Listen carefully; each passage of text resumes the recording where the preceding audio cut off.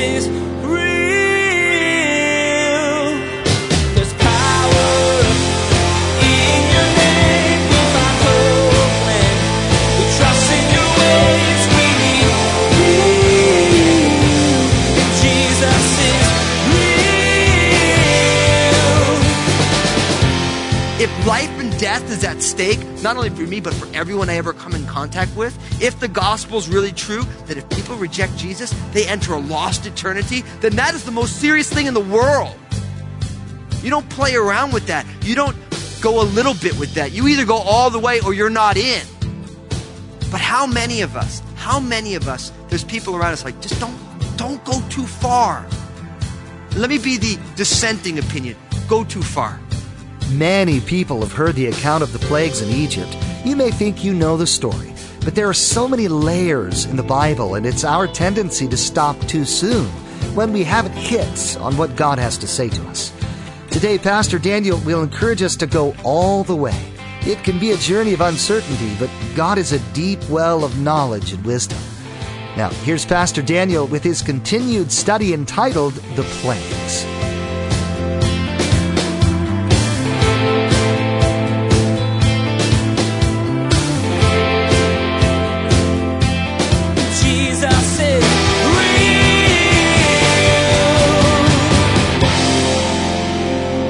Obadiah, if I start to tickle him, he thinks wrestling match is on. And I got to be careful because he's getting older now. And he could do a pretty mean head scissors. They're rough, man. Little boys are fearless. He'll jump off of anything at you. So listen, for those of you who think you can mess with Obadiah, just be warned. I'm waiting to see Obadiah jumping off the fountain one of these days. You're like, oh, there's Pastor Daniel's kid. That's right, you know. Boys will be boys, man. But listen, God makes distinctions. God created the male and female. That's how he created them. Not because one is better, because God is not afraid of distinctions. And the Bible teaches that you're either a saint or you ain't. That's what the Bible teaches. You are either following God or you are not. There's no gray area. There's no I'm kind of following. Jesus said you're either for me or you're what? You're against me. You either gather unto me or you do what? You scatter. You either enter by the wide gate or the narrow gate. You're either on the easy way or the hard way. You're either rolling with the crowds or you're on the road that few are on. And you either end up where? At life or death.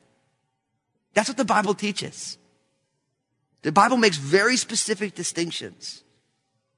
And we can try and pretend that there's no distinction, but we don't ultimately make that call anyway. When we realize that God makes distinctions amongst people. You're either growing in Christ or you're backsliding. Like, when I read my Bible, I'm like, that's what it says. I'm either abiding in Christ or I'm not. He says, look, the judgment's going to be on Egypt, the Egyptians, not on my children. That you may know that I'm the Lord over this land. That I am sovereign over this land. Now notice, Pharaoh hears about this, and it happens. And then, look what happens in verse 25. Then Pharaoh called to Moses and Aaron and said, go, sacrifice to the Lord your God in the land. And Moses said, it's not right to do so, for we would be sacrificing the abomination of the Egyptians to the Lord our God. If we sacrifice the abomination of the Egyptians, will they not stone us? Notice what Pharaoh says to him. Pharaoh starts to make a concession. He's like, look, don't go anywhere. Just go on a little religious holiday. Stay in the land and do your little worship thing, but don't go anywhere. You have to realize that when you start following Jesus, there's going to be all sorts of people who are like that. Who are like, listen, yeah, go to church, but like, don't get too serious about Jesus. Take it easy. Oh yeah, you can still go to church, fine, grow. But don't take it too seriously. Take a little religious holiday. I notice Moses says, no. They worshipped gods of cattle. If they start sacrificing animals to their God, he's like, look, they're going to come stone us. That's an abomination to them. And so Pharaoh makes another concession to them. Look at verse 28. Look what it says. So Pharaoh said, I will let you go that you may sacrifice to the Lord your God in the wilderness. Only you shall not go very far away. See that? Brothers and sisters, this is what I want to tell you. If you're a Christian, go all the way. Go all the way. There's going to be all sorts of people who love you, people who care about you, who are going to say, listen, don't go all the way. Don't take it that seriously. Just like Pharaoh. Pharaoh's like, yeah, take a religious holiday. No, that won't work. Well, you can go, but don't go too far. Go too far, you guys. Please. For the glory of God, for the betterment of humanity, go all the way. Don't just do a little Jesus and stay real close to the world. Go all the way. What's holding you back? I came from a great family. I love my family very much. Very much. I was very much loved as a child. But I remember when I came out of college, rather than using my degree for proper means, I decided I was going to pursue music as a career. And it was funny and I love my dad, I have a great relationship with my father, and he just didn't like the fact that I was playing music as a career. He just thought it was just the way. And it was fun. I was having a great time. He wasn't providing for me anymore, so I was paying the bills, and, I was manning up. I was 21 years old. It was all good, living on my own. And it was like, he didn't like when I was a musician. But then when I decided to leave music as a career and pursue being a pastor, it's amazing that he didn't like that even more than being a musician.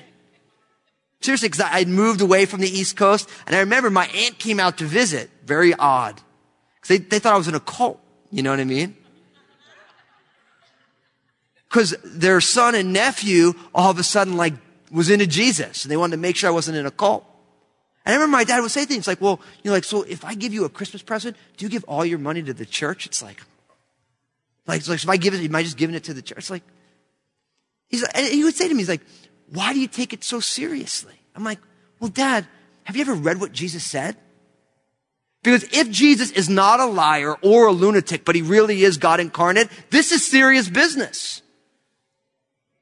If life and death is at stake, not only for me, but for everyone I ever come in contact with, if the gospel is really true, that if people reject Jesus, they enter a lost eternity, then that is the most serious thing in the world. You don't play around with that. You don't go a little bit with that. You either go all the way or you're not in.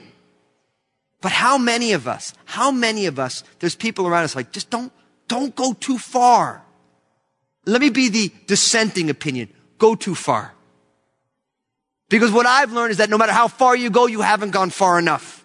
Because Jesus, as he's working in our lives and as we submit our lives to him and we follow him, there's going to be all sorts of people who are like, don't do that. But no matter how far we go, there's another step to take. You never arrive in the Christian life. You're always in the process of arriving. Right as you make it to one summit, you realize, wow, there's two more. And then you start climbing more, and you hit another summit, you're like, wow, there's even more. This vista's awesome. Let's keep going.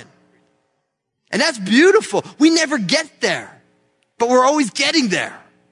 It's already and not yet, and it's already and not yet. And we take a step of faith with the Lord, and all of a sudden we're like, yeah, this is real Christianity. And you're like, wait, hold on. There's a whole other place to get to. And there's a whole other place to get to. I look back over my 15 years walk with Jesus. I remember when I read the Bible through one time, I'm really going to have this Christianity together. What a rude awakening. Because you read it once, you're like, what the heck happened in Leviticus? And then you go back and you read it a second time and you're like, what is John's gospel really all about? And then, I've taught through the book of Exodus before. I'm learning all these new things. I'm like, what did I teach last time? I want to go hide those teachings. And you know what's amazing? If I'm going to teach Exodus again when I'm 9,000 years old at the rate we're going, what was I telling people? Because it's a deep well walking with the Lord.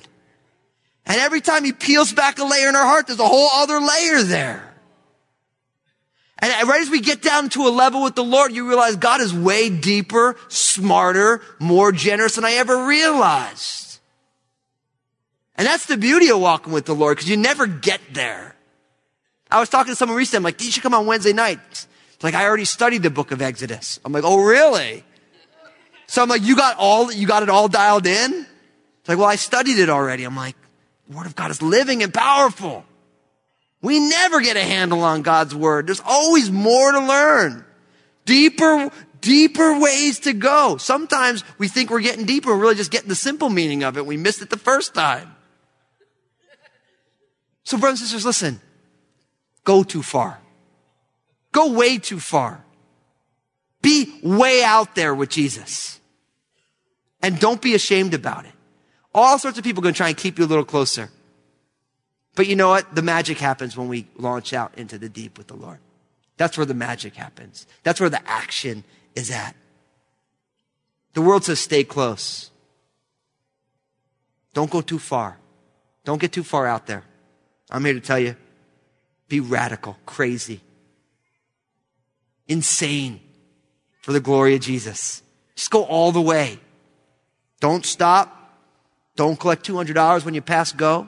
Just go. I know that as Christians, there's part of us that's scared of just going all the way. And I just want to tell you, I'm scared too sometimes. Because you say, what if God, if I go all the way, I hate bugs, and God's going to call me to Africa? Right? As if all God wants to do is just mess up your stuff, right? But you know what happens? I've met people like, I don't ever want to go there. And all of a sudden they start following Jesus. And all of a sudden they're like, I love bugs all of a sudden. I don't know what happened. I don't like being cross-cultural, but I just feel this burning that I want to be there. Because that's the way God works. We delight ourselves in Him. He gives us a vision for our lives, and we fall in love with whatever that vision is. So, man, be reckless with Jesus, please. Go all the way. All the way. Be reckless with Jesus. Only thing I'll ever tell you to be reckless in is that. And if you're reckless with Jesus, then everything else going to line right up. It's going to be exactly where you want it to be. And I love, he ends, don't go too far and intercede for me. See, Pharaoh knows he's in trouble. And listen, in this narrative, Pharaoh is the enemy. He's been oppressing the children of Israel. And notice what happens. He says, intercede for me. Verse 29, then Moses said, indeed, I'm going out from you and I will entreat the Lord. Jesus said to pray for your enemies. Do you know what happens when you pray for your enemies? They stop being your enemies. Because you start getting God's love for them. God's heart for them. You start caring about them. I love that. Moses goes right on out. He prays for him. And he even says to Pharaoh, listen, don't be deceitful anymore. Quit changing the game. And sure enough, he goes on out. He intercedes to the Lord. The Lord did according to the word of Moses. Moses is functioning in a priestly way here. He's interceding. God is honoring his intercession. And the swarms leave. And what does Pharaoh do? He hardened his heart again. He didn't let the people go. He said he was going to let them go. He didn't do it. Let's learn from Pharaoh. We do this a lot. We say, Lord, if I do this, will you do that? And then we do this and the Lord does that. And then we go back to doing the other thing, right? It's so easy to do that. We play chess with God and then we pull our pieces back. That's what Pharaoh does. He's like, just get these swarms out of here. I'll let you go. The swarms are gone and Pharaoh doesn't let them go. It's called shady. That's shady what it is. But because of this, it continues. Look at chapter 9, verse 1. Then the Lord said to Moses, go to Pharaoh and tell him, thus says the Lord God of the Hebrews, let my people go that they may serve me. For if you refuse to let them go and still hold them, behold, the hand of the Lord will be on your cattle in the field, on the horses, on the donkeys, on the camels, on the oxen, and on the sheep, a very severe pestilence. And the Lord will make a difference between the livestock of Israel and the livestock of Egypt. So nothing shall die of all that belongs to the children of Israel. Then the Lord appointed a set time saying, tomorrow the Lord will do this thing in the land. Verse 6. So the Lord did this thing on the next day, and all the livestock of Egypt died. But of the livestock of the children of Israel, not one died. Then Pharaoh sent, and indeed not even one of the livestock of the Israelites was dead. But the heart of Pharaoh became hard, and he did not let the people go. So the fifth plague, the death of the livestock. You see what's going on here? I mean, it's the same thing. Notice, God's request of Pharaoh is exactly the same. Let my people go that they may serve me. You know, and it's interesting, as you keep reading it over and over again, do you realize that God's requests of you are the same too? The things God has asked you to do, he's still asking you to do. The things that you're rebellious about, he's still asking you to do it. Still asking. Now, it's interesting that the animals are now suffering because of the rebelliousness of Pharaoh. You might say, well, why would God do that? Well, because as the crowning jewel of creation, given dominion by God, humanity, Pharaoh is now impacting creation. That's part of the lot of humanity as stewards of God's good creation. When we are in rebellion against God, the creation suffers, the cosmos suffers. You can read Romans chapter 8, gets into this very, very clearly. But notice again, there is a distinction between the cattle of Egypt and the cattle of the children of Israel. All the cattle in Egypt died. The children of Israel did not. Pharaoh didn't even believe it. Notice it says in verse 7 that he sent even one of the livestock. Not one of the livestock of the Israelites had died. Pharaoh didn't even believe it. But again, Pharaoh's not budging. His heart was hard. He was not going to do it. So then you move into the sixth plague, chapter 9, verse 8. Look at this. So the Lord said to Moses and Aaron, take for yourselves a handful of ashes from a furnace and let Moses scatter it toward the heavens in the sight of Pharaoh. Verse 9. And it will become fine dust in all the land of Egypt because boils will break out in sores on men and beasts throughout all the land of Egypt. Then they took ashes from the furnace and stood before Pharaoh, and Moses scattered them toward the heaven, and they caused boils to break out in sores on man and beast. And the magicians could not stand before Moses because of the boils, for the boils were on the magicians and on all the Egyptians. But the Lord hardened the heart of Pharaoh, and he did not heed them, just as the Lord had spoken to Moses. Now this is the sixth, so this one has no warning, but it's boils now. Now, the Egyptian goddess Sekhmet was the goddess of power over diseases. Sunu was the pestilence god. So that also dealt with the number 5 plague. And then also Isis was the goddess of healing. So notice this second cycle, the 6th plague, is sores and boils on humans and on the non-domesticated animals. Notice this is the word beasts. So the death of the livestock was domesticated livestock. Now you have everything else. Boils, sores. And when I read this, it's just absolutely uncomfortable. You notice that these plagues are getting more severe now. More severe. It's interesting. In verse 10, Moses and Aaron stand before Pharaoh. And then in verse 11, the magicians can't stand before Moses. You see that distinction? Moses and Aaron, no boils, no problem, standing before Pharaoh. But the magicians couldn't even stand before Moses because of the sores. Painful, hurtful. It was not good. You notice the plagues are getting worse. Pharaoh's rebellion is getting worse. And then finally in verse 12, the Lord hardened the heart of Pharaoh, and he did not heed them, just as the Lord had spoken to Moses. Now the Lord is hardening Pharaoh's heart. Pharaoh's kept saying no, no, no. Now the Lord's like, okay, no. That's an important reminder to us. Now it's interesting, in the book of Revelation, the first bowl judgment, Revelation 16, 1 and 2, you're going to get another plague of boils.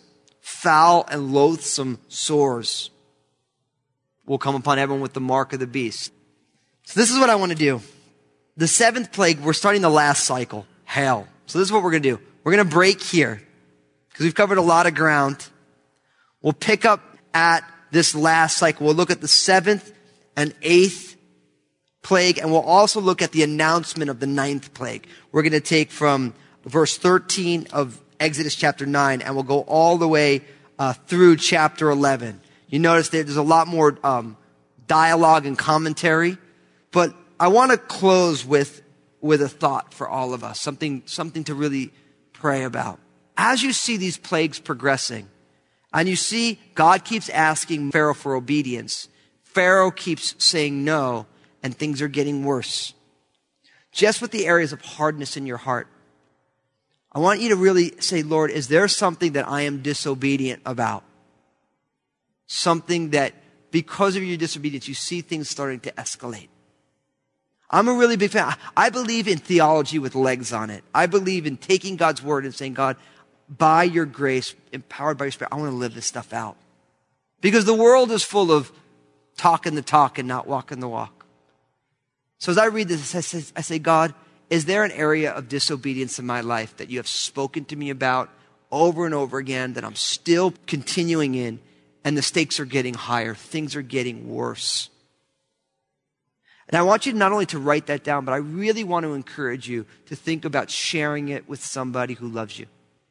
The Bible calls this confession. Just like when you text it to yourself and write it down, once you tell it to someone, now you got people mobilized to pray for you.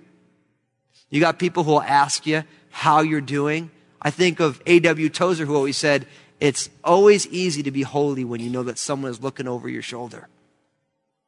And you know what? It's true.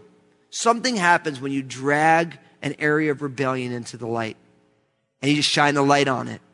The reason we don't is because we feel shame. We're scared that we will not be loved by people if we own our struggles.